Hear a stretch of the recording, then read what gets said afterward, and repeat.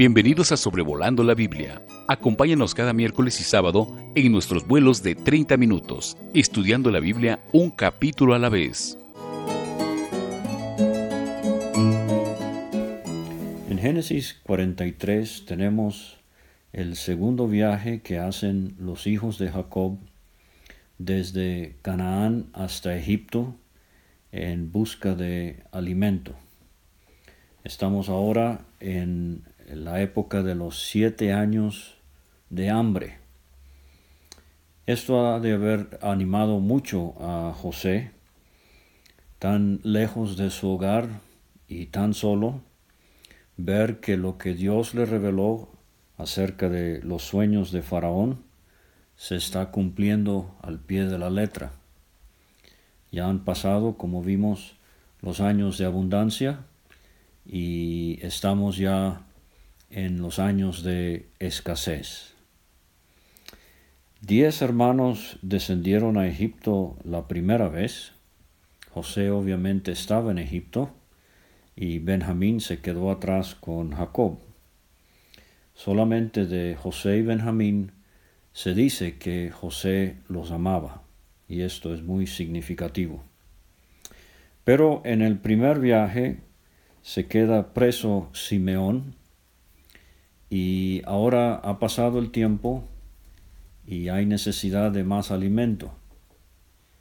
La traba es que José pidió que estuviese presente Benjamín en la segunda visita. Ahora entonces, como en toda la Biblia, hay pasajes que podemos ilustrarlos como la cebolla. Me dicen que la cebolla tiene 7 capas y hay que deshojar capa por capa. Y esto me hace pensar en capítulos como Génesis 43, en donde hay diferentes enseñanzas o capas, puedo decirlo así, y aparte del registro histórico del texto que nos da el Espíritu Santo, podemos ver relucir en la página sagrada diferentes ejemplos, ilustraciones, aplicaciones en cuanto a las cosas de Dios, la vida cristiana y los eventos en el mundo. Otro ejemplo quizás mejor que el de las capas de la cebolla sería las caras del diamante, porque podemos como si fuera a girar este capítulo, y así como en el diamante podemos ver no necesariamente 8 caras como en el diamante, pero varias ilustraciones y aplicaciones que nos van a ser de interés. De hecho, la segunda mitad de Génesis, desde el 37 hasta el 50, más bien la última sección de la segunda mitad, desde el 37 al 50, la historia de José, y la última parte del Éxodo, desde el 25 al 50, se parecen. Así como la vida de José tiene muchísimas ilustraciones, ejemplos, figuras, sombras, tanto de Cristo como del creyente, como del inconverso, así también las instrucciones y construcción del tabernáculo tienen muchas aplicaciones, tanto al cielo como a Dios, como a Cristo, como a la vida cristiana, como la iglesia del Nuevo Testamento. Pero eso lo dejaremos para otra oportunidad. Entonces quiero ver rápidamente la estructura del capítulo y el registro histórico que se nos da para entonces pasar a las aplicaciones que quiero ver en estas capas de la cebolla o caras del diamante. En los versículos 1 a 14 tenemos los preparativos que se hacen en la casa de Jacob para que los hermanos puedan descender a Egipto para comprar alimento. El versículo 15, muy brevemente, nos da el viaje en sí, que aunque bastante largo, simplemente se nos resume en un versículo. Versículos 16 a 34, hasta el final del capítulo, tenemos eventos en la casa de José. O sea, que tenemos la casa de Jacob, 1 a 14, el viaje a Egipto, versículo 15, y la casa de José, del 16 al 34. Ahora vamos a repasar estas secciones brevemente. Versículo 1 a 14, la casa de Jacob. Dice el versículo 1, el hambre era grande en la tierra. Hemos visto la hambruna de Génesis 12 que llevó a Abraham a Egipto. Aquí tenemos de nuevo, hubo una hambruna también en los días de Isaac, él se fue a Gerar. Ahora tenemos a José en Egipto y Jacob en Canaán sufriendo también las consecuencias de esta hambre. Hay unas 13 hambrunas en la Biblia, 11 en el Antiguo Testamento, 2 en el Nuevo Testamento, y generalmente son de parte de Dios como disciplina. Y hay muchas lecciones que aprender, y yo le invito a que busque su concordancia y estudie las 13 hambrunas de la Biblia. Esta era severa. Vamos a ver, más adelante se refiere como una hambre gravísima. O sea que estamos en los 7 años de las vacas flacas y feas y de las espigas marchitas y menudas que vio Faraón en su sueño y que José correctamente interpretó. Entonces dice, aconteció que cuando acabaron de comer el trigo que trajeron de Egipto, les dijo su padre, volved y comprad para nosotros un poco de alimento. Me viene a la mente ahorita un hombre de Dios que vino de Sudáfrica a la ciudad de Vancouver, Canadá, hace 40 años, se llamaba Alfred Dudley, y él era un hombre alto, una voz potente, una personalidad muy imponente, era él de la raza negra. Y digo esto porque él contó historias increíbles de cómo cuando niño sufrió durante la segregación racial que por muchísimos años azotó al Sudáfrica. Usted ha escuchado de Nelson Mandela y todo lo demás. Bueno, hablando a un auditorio lleno a capacidad, un domingo por la tarde, el señor Dudley se detuvo en medio de una de sus ilustraciones y se podía escuchar casi caer un alfiler de lo atento que estábamos todos. Y él dijo esto: yo me imagino que en Vancouver ustedes no saben esto, pero el hambre duele. Esto es lo que está experimentando Jacob. El hambre duele. Y le urge que sus hijos vayan por alimento, pero hay una traba.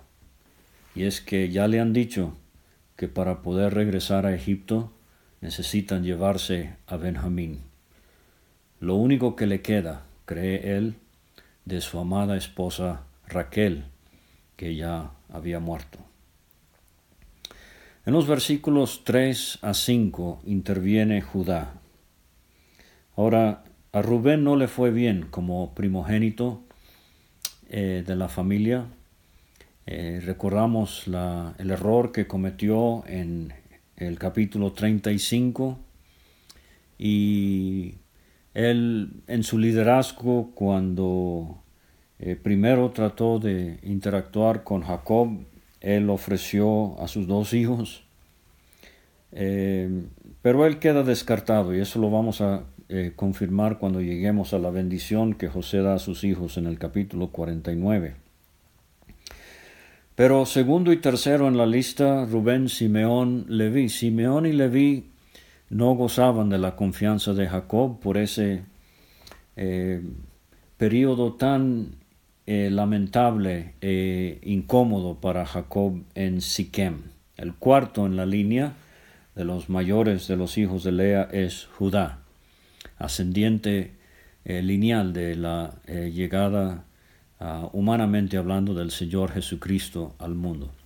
Él de una manera clara, concisa, directa, él habla con su Padre. Dice, aquel varón nos protestó con ánimo resuelto, diciendo, no veréis mi rostro si no traéis a vuestro hermano Benjamín con vosotros.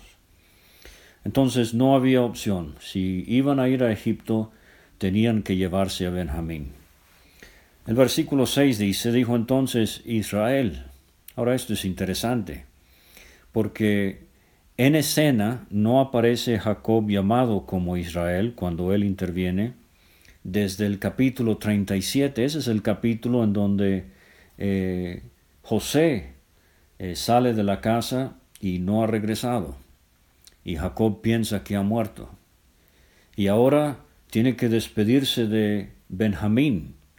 Y el Espíritu Santo nos dice, entonces dijo Israel, ¿por qué me hicisteis tanto mal declarando al varón que teníais otro hermano? Claro, él sabe que tienen que ir con Benjamín, pero está tratando por todos los medios de evitar que eso suceda. Ahora, en el versículo 7, todos los hermanos presentes ayudan a Judá en la intervención con Jacob, y ellos dicen, aquel varón nos preguntó expresamente. O sea, como un bisturí de cirujano, José dice del padre, él vive aún, les dice, ¿tienen otro hermano? Y con razón los hermanos en su frustración le dice a Jacob, ¿acaso podríamos saber que él nos diría, haced venir a vuestro hermano? Y ahora viene una impresionante intervención de Judá de nuevo. Como he dicho, Rubén ofreció sus 2 hijos, pero Judá le dice a su padre, y de nuevo el Espíritu Santo ayuda a Moisés a escribir. Entonces Judá dijo a Israel, su padre, envía al joven conmigo y nos levantaremos e iremos a fin de que vivamos y no muramos. Nosotros, segunda generación, tú, primera generación, nuestros niños, tercera generación. Esta era la urgencia, este era el peligro. 3 generaciones iban a morir de hambre lentamente si no hacían algo. Y dice Judá, yo te respondo por él. A mí me pedirás cuenta. Pablo haría esto siglos después con Filemón en el caso de Onésimo. O sea que Judá se ofrece como fiador y no promete sus hijos, sino él mismo pone en riesgo su propia vida si no trae a Benjamín de regreso. Y le dice a Jacob, si ya hubieses permitido esto, no nos hubiéramos detenido, ciertamente hubiéramos ya vuelto 2 veces. O sea que esto alude al hecho de que Simeón ya tiene algunos meses quizás en la cárcel allá en Egipto, y la demora ha sido por la traba que tiene Jacob de despedirse de Benjamín. Recuerden que cuando Benjamín nació, Raquel le puso por nombre Benoni, hijo de mi tristeza, pero Jacob le cambió el nombre a Benjamín, el hijo de mi mano derecha. Entonces, por lo tanto, él no quiere separarse, perder de vista a Benjamín. Ahora entonces, Jacob sugiere que le envíen un regalo, un presente a José. Jacob ha hecho esto antes, lo vimos en el capítulo 32 con Esaú, y esos 500 y tantos animales que le regaló a Esaú.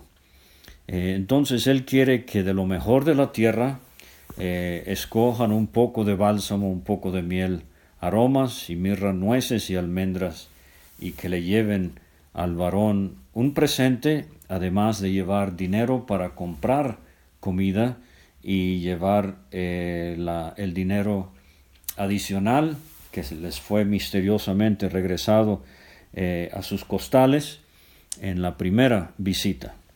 Ahora, antes de que se me vaya el tiempo, quiero notar que la palabra dinero es la palabra hebrea kesef, es la palabra para plata. Y esta palabra Kesef aparece unas 20 veces en la historia de José, comenzando con el capítulo 37, cuando vendieron a José por 30 piezas de plata. Entonces, cada mención de Kesef, de plata, en la historia de José, es como un martillazo a la conciencia de estos hermanos que traicionaron a su hermano José por 20 piezas de plata. Entonces, y Jacob insiste, quizás fue una equivocación. Claro, ni los hermanos ni Jacob saben que el hombre allá en Egipto es José, Señor de toda la tierra. Y no solamente el presente y el dinero adicional, pero llévense también a vuestro hermano, dice Jacob, levantaos y volved a aquel varón. Y entonces él invoca a Dios, el Dios omnipotente. Este es el título compuesto de Dios que hemos visto ya en el libro de Génesis, El Shaddai, os dé misericordia. Esta palabra misericordia, este término específico en el hebreo, es la primera vez que aparece y viene de la misma raíz que la palabra entrañas que vamos a ver en el versículo 30, cuando José es conmovido al ver a su hermano menor Benjamín.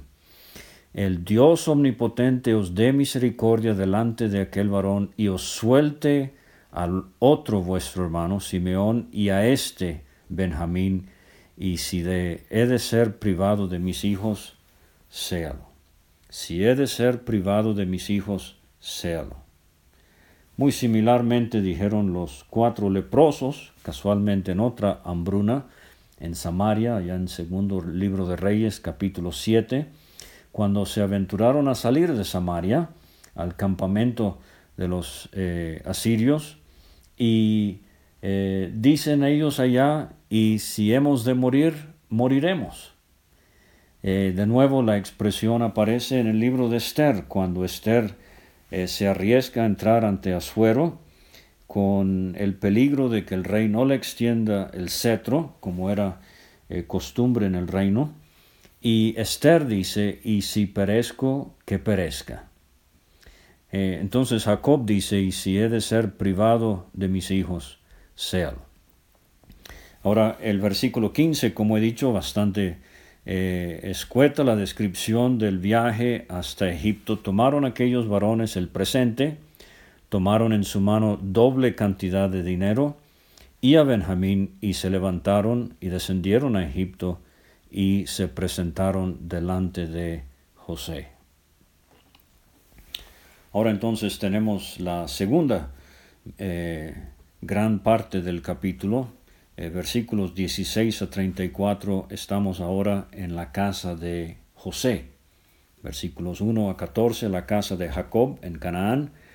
Versículo 15, el viaje de Canaán a Egipto. Y ahora versículos 16 a 34, la casa de José. Primeramente, en los versículos 16 a 25, son los hermanos que llegan a su casa. Este mayordomo, la misma palabra de lo que José era en la casa de Potifar, ahora él tiene un mayordomo sobre su casa. Pero vio José a Benjamín con ellos y dijo al mayordomo de su casa, lleva a casa esos hombres. Me imagino a miles de personas de diferentes países de alrededor de Egipto llegando para comprar alimento, y de entre esos miles solamente 10 hombres reciben la invitación de José a ir a casa a comer. Y el mayordomo obedientemente hizo como José dijo y llevó a los hombres a casa de José. Ahora ellos empiezan a preocuparse, tienen temor, ellos tienen sentido de culpabilidad. Lo de la traición y venta de José no se les ha olvidado, y dicen, por el dinero que fue devuelto en nuestros costales la primera vez, nos han traído aquí para tendernos lazo y atacarnos y tomarnos por siervos a nosotros y a nuestros asnos. La palabra es atacarnos, echarse encima de nosotros. Hay un plan detrás de lo que se está haciendo. Sí había, pero no negativo como ellos pensaban. Se acercaron al mayordomo de la casa de José y le hablaron a la entrada de la casa. Tienen temor de entrar. Dijeron: ay, Señor nuestro, nosotros en realidad de verdad descendimos al principio a comprar alimentos. Pero bueno, cuando íbamos de regreso, llegamos al mesón y aquí estaba el dinero en nuestros costales, en nuestros sacos, pero nosotros no sabemos de cómo fue que sucedió todo esto. Bueno, fíjese el versículo 23. El mayordomo les responde: paz a vosotros, no temáis. Aquí está un egipcio que, bueno, por lo menos vivía en un país pagano. Él dice: vuestro Dios y el Dios de vuestro Padre os dio el tesoro en vuestros costales. Yo recibí vuestro dinero. Yo tengo el acuse de recibo. No fue un robo. Y esto aumenta como si fuera el misterio de estos hermanos que no entienden las cosas tan extrañas que están sucediendo. Y para comprobar que no hay algo faltante, el mayordomo saca a Simeón a ellos. Y llevó aquel varón a los hombres a casa de José, y les dio agua, lavaron sus pies, les dio de comer a sus asnos. Vimos esto con la casa de Betuel allá en Harán, cuando el siervo fue por Rebeca. Vimos esta costumbre en Abraham cuando llegaron sus 3 visitantes en el capítulo 18. Y ellos preparan el presente entre tanto que José venía a mediodía, porque habían oído que allí habrían de comer pan. Entonces se prepara la escena, y del 26 al 34 ahora tenemos a José conviviendo anónimamente todavía con sus hermanos. Vino José a casa. Ellos le trajeron el presente que tenían en su mano dentro de la casa, y se inclinaron ante él hasta la tierra. Y vamos a ver que el versículo 28 dice: se inclinaron e hicieron reverencia. Así como José vio que los sueños de Faraón se estaban cumpliendo al pie de la letra, y ahorita lo de las vacas flacas y las espigas feas, las espigas menudas y marchitas se están cumpliendo con el hambre que hay. Ahora él ve que se cumple el sueño que él tuvo unos 22 años antes, cuando él vivía en casa y soñó de las espigas inclinándose a él. Entonces, esto de nuevo nos resalta cómo Dios confirma la fe del creyente, nos fortalece. No habla a nosotros hoy por sueños, pero al cumplir sus promesas en la palabra de Dios y al contestar nuestras oraciones, quiera Dios que esto ayude a que nuestra fe se fortalezca y que no dudemos, que no menguemos. Pero entonces aquí van las 2 preguntas otra vez. ¿Vuestro padre, el anciano que dijisteis, lo pasa bien? Y en hebreo esto incluye la palabra shalom. ¿Está bien? ¿Está en paz? ¿Está prosperando? ¿Vive todavía? La gran preocupación que tiene José. Obviamente él quiere ver a su padre. Ellos respondieron: bien va tu siervo, nuestro padre aún vive. Y se inclinaron e hicieron reverencia. Gracias por preguntar, como si fuera, están diciéndole a José. Y alzando José sus ojos, vio a Benjamín, su hermano, hijo de su madre, Raquel, y dijo: ¿es este vuestro hermano menor de quien me hablasteis? Y dijo: Dios tenga misericordia de ti, hijo mío. Entonces tenemos a José bendiciendo a su hermano menor. Así como Jacob usó la palabra misericordia al despedirlos, ahora José usa la palabra misericordia al darle la bienvenida a Benjamín. Pero entonces José se apresura, no aguanta. Se conmovieron sus entrañas a causa de su hermano. Esta expresión se repite en primer libro de Reyes, capítulo 3, con la mujer que disputaba si el hijo vivo era de ella o de la otra mujer. Y cuando Salomón sacó la espada e iba a partir al niño en 2, se le conmovieron las entrañas a la mujer que realmente era la madre. y así a José, un hombre tierno, y sus afectos se remueven hasta lo más profundo de su ser, y buscó dónde llorar. Vimos en la entrega pasada, en el episodio anterior, las ocasiones que José llora en el libro de Génesis. Si Jeremías es conocido como el profeta llorón, José es conocido como el patriarca llorón, obviamente figuras del Señor Jesucristo. Lavó su rostro, salió, se contuvo y dijo: poned pan. Se arregla el comedor con 3 grupos. José solo, él era el gobernante, obviamente, el superior de todos. Él come, y después los egipcios comen aparte. Ellos no podían comer pan con los hebreos. Para los egipcios, pastores eran una abominación, eso lo vamos a ver más adelante. No comían oveja o cordero. Y entonces hay otra mesa para los 11 hermanos de José. Ya está Simeón, ya está Benjamín, están todos los demás. Pero lo maravilloso, y se quedan atónitos al verlo, José los sienta por orden cronológico, desde el mayor, Rubén, hasta el menor, Benjamín. Y para una pareja, usualmente, si tomamos como promedio niños cada, 18, 24 meses, esto sería que del mayor al menor habrían por lo menos 24 años, pero no así con Jacob, porque él tuvo hijos de Lea, después de Bila, después de Silpa y después de Raquel, y algunos de los hijos han de haber nacido apenas unos meses entre medio. Pero han pasado 22 años y José los sienta a la mesa en su casa por orden de edad. Por eso se quedan atónitos mirándose el uno al otro. Y más, cuando José pone delante de Benjamín una porción 5 veces más que ellos. Entonces vemos aquí una prueba que está haciendo José sin duda, y al darles de beber y verlos alegre, José está poniendo una prueba, está mostrando favoritismo a Benjamín para ver si todavía hay envidia. Y él está recordando lo que sucedió con él mismo. Jacob le dio una túnica de diversos colores y hubo de envidia y desprecio. José está haciendo lo mismo aquí, está poniendo un examen como si fuera ante estos hermanos para ver si esa envidia de hermanos todavía existe. Y lastimosamente existe en nuestros días. A veces hay envidia por los dones o el don que Dios ha dado a cierto hermano.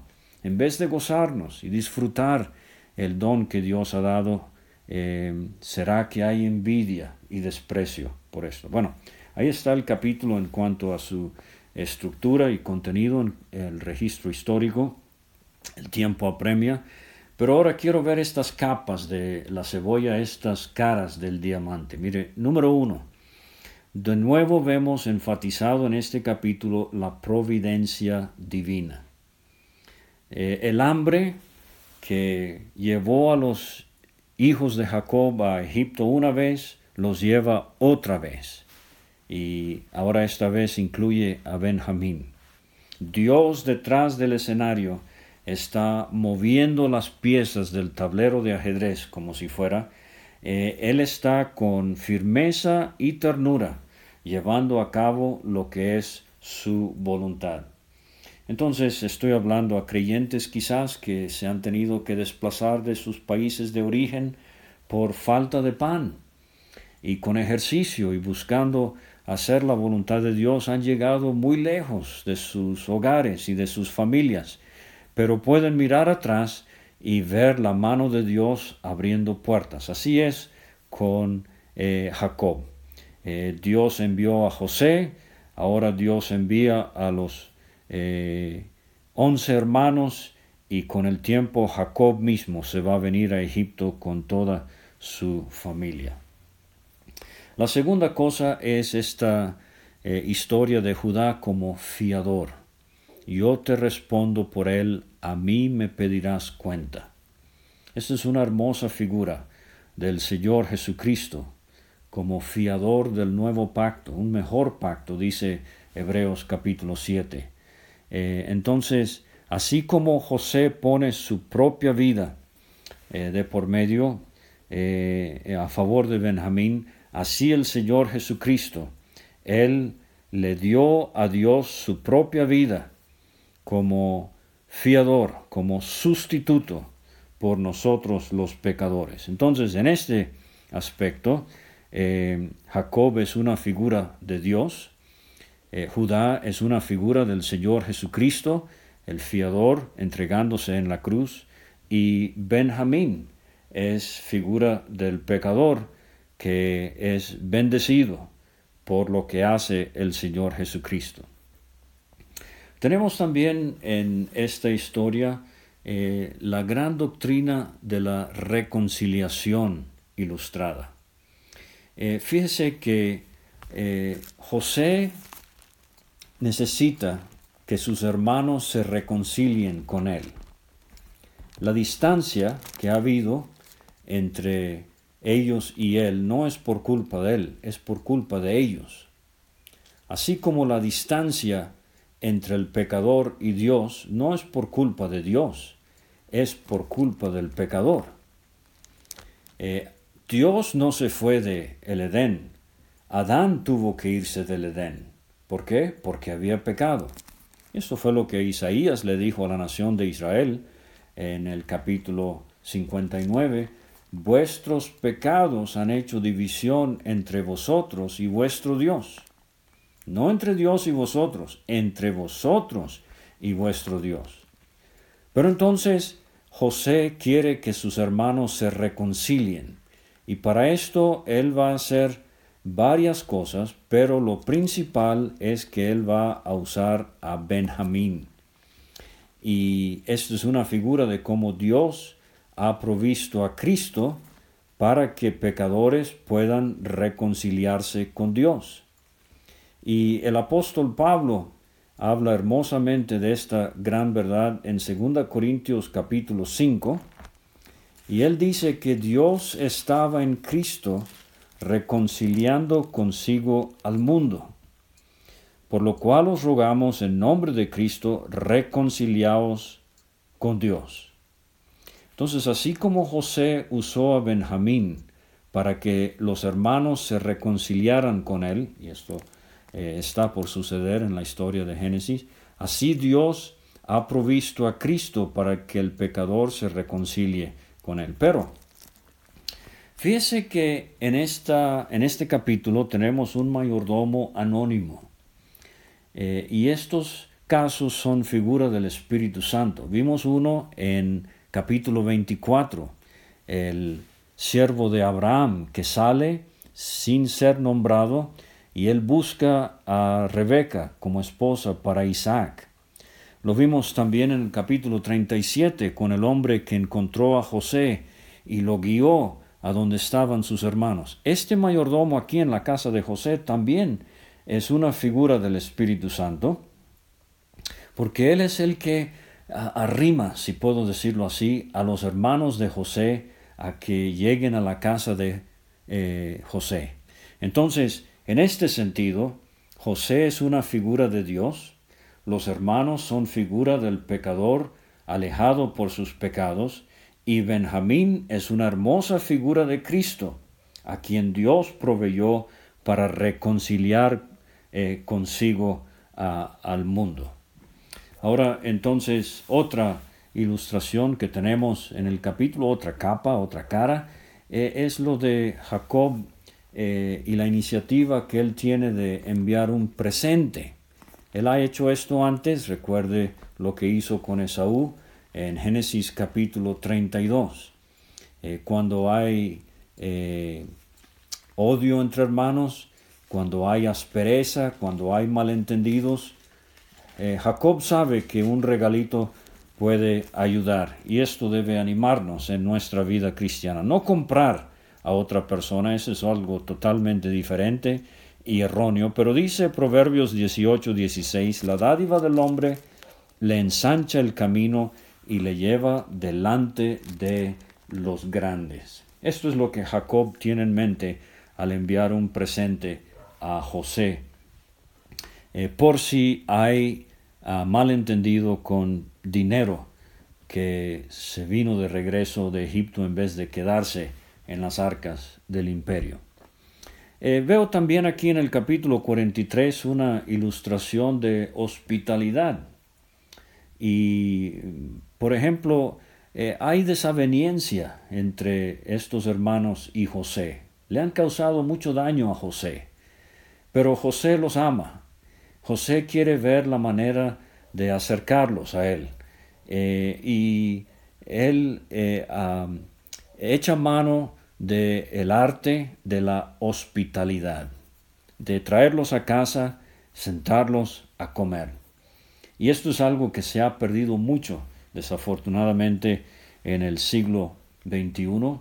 El ritmo de vida no permite a veces, y a veces, aunque hay más y más gente, nos volvemos más y más individualistas y solitarios en nuestros hogares. Dios nos ayude a practicar la hospitalidad. Entonces, tenemos también otra ilustración aquí, el amor fraternal. José ama a los que no le amaron, pero ahora también quiero enfatizar el amor que José expresa de una manera muy fuerte y singular por Benjamín. Se le conmovieron las entrañas al ver a su hermano. Y yo quiero preguntarle, ¿cuándo fue la última vez que usted se conmovió hasta el fondo de su ser al ver a otro hermano? Quizás alguna necesidad, y en estos días de pandemia y esta cuarentena interminable y esta contingencia inaguantable, se le conmueven las entrañas cuando usted ve a sus hermanos. O nos hemos hecho muy apáticos, muy fríos. Y el amor hermanable, esto es lo que significa Filadelfia. Y aunque Filadelfia era una iglesia muy débil, el Señor dice, yo voy a mostrarles que te he amado. Entonces, Filadelfia, amor de hermanos, que Dios nos ayude a fomentarlo más y a conmovernos más fácilmente al ver a nuestros hermanos, aún más si tienen alguna necesidad. Pero quiero terminar con lo que me ha hablado muy devocionalmente a mí del capítulo, y quiero hablar de este presente que envía Jacob, pero en esta vez a la luz de la adoración que el creyente debe tener. Estoy pensando particularmente en la cena del Señor, cuando le sea posible estar de nuevo en la cena del Señor, si es que ahorita no se puede realizar por lo de la contingencia. Pero José, él recibe de ellos un presente. Y esta fue iniciativa del Padre. Ahora el Padre busca adoradores. Básicamente, hermano, hermana, al Padre le encanta escuchar lo que usted tiene que ofrecer acerca de su Hijo. Ahora Jacob dice, de lo mejor de la tierra, tomad de lo mejor de la tierra. No es cualquier cosa poder adorar. Escoja cuidadosamente de lo mejor de la tierra. Busque en las Escrituras qué le puede decir al Padre acerca de su Hijo amado, el Señor Jesucristo. Ahora, la segunda cosa que quiero notar, no solamente de lo mejor de la tierra, pero un poco de bálsamo, un poco de miel. Estoy pensando especialmente en jóvenes o nuevos en la fe que quizás no se paran a adorar públicamente en la reunión de la Cena del Señor porque creen que tienen que exponer Isaías 53 a profundidad. No. Un poco de bálsamo, un poco de miel. Quizás sean pocas palabras, pero de todo corazón, preséntele algo al Padre acerca de su Hijo. En el bálsamo y la miel veo una ilustración de lo que la vida sobre la tierra de Cristo fue para su Padre Dios. En las aromas y mirra veo algo de su muerte, y en las nueces y almendras veo su resurrección. Recuerde la historia de la vara de Aarón que reverdeció. Las almendras nos hablan de las nueces y almendras, nos hablan de la vida, la almendra siendo el primer árbol que florece después del invierno. Entonces nos hablan de la resurrección del Señor Jesucristo. Pero estoy pensando ahorita en José. Él recibe este presente. Estos eran productos que no se daban en Egipto. Eran originarios de Canaán. Lea Deuteronomio 8, versículo 8, y se va a dar cuenta de algunos de ellos. O sea que este presente recuerda a José de su vida allá en Canaán. Algún día lea los evangelios y busque las ocasiones en donde el Señor Jesucristo encontró eventos o situaciones que quizás le hicieron recordar de la gloria que él antes tenía con su Padre antes de venir a la tierra. La mujer con el vaso de alabastro, de nardo puro, y ese incienso, ese aroma llenando la casa. El Señor Jesucristo ha de haber recordado lo que era estar en el cielo y la adoración de seres angelicales que llenaban el santuario celestial. No puedo seguir por amor al tiempo, pero José, él recordó quizás ese largo viaje que él hizo solo con los ismaelitas. Eso era lo que traían en el camino. Y este presente de Jacob le hace recordar su vida en Canaán, le hace recordar su llegada a Egipto. Y para nosotros nos hace pensar en las glorias incontables de nuestro amado Salvador, nuestro divino José, el Señor Jesucristo. Muchas gracias por escuchar y le esperamos para la próxima para considerar sobrevolando en el capítulo 44 de Génesis.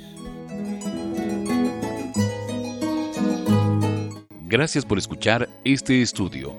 Escríbenos a sobrevolandolabiblia@gmail.com. Visita nuestra página www.graciamasgracia.com. Hasta la próxima.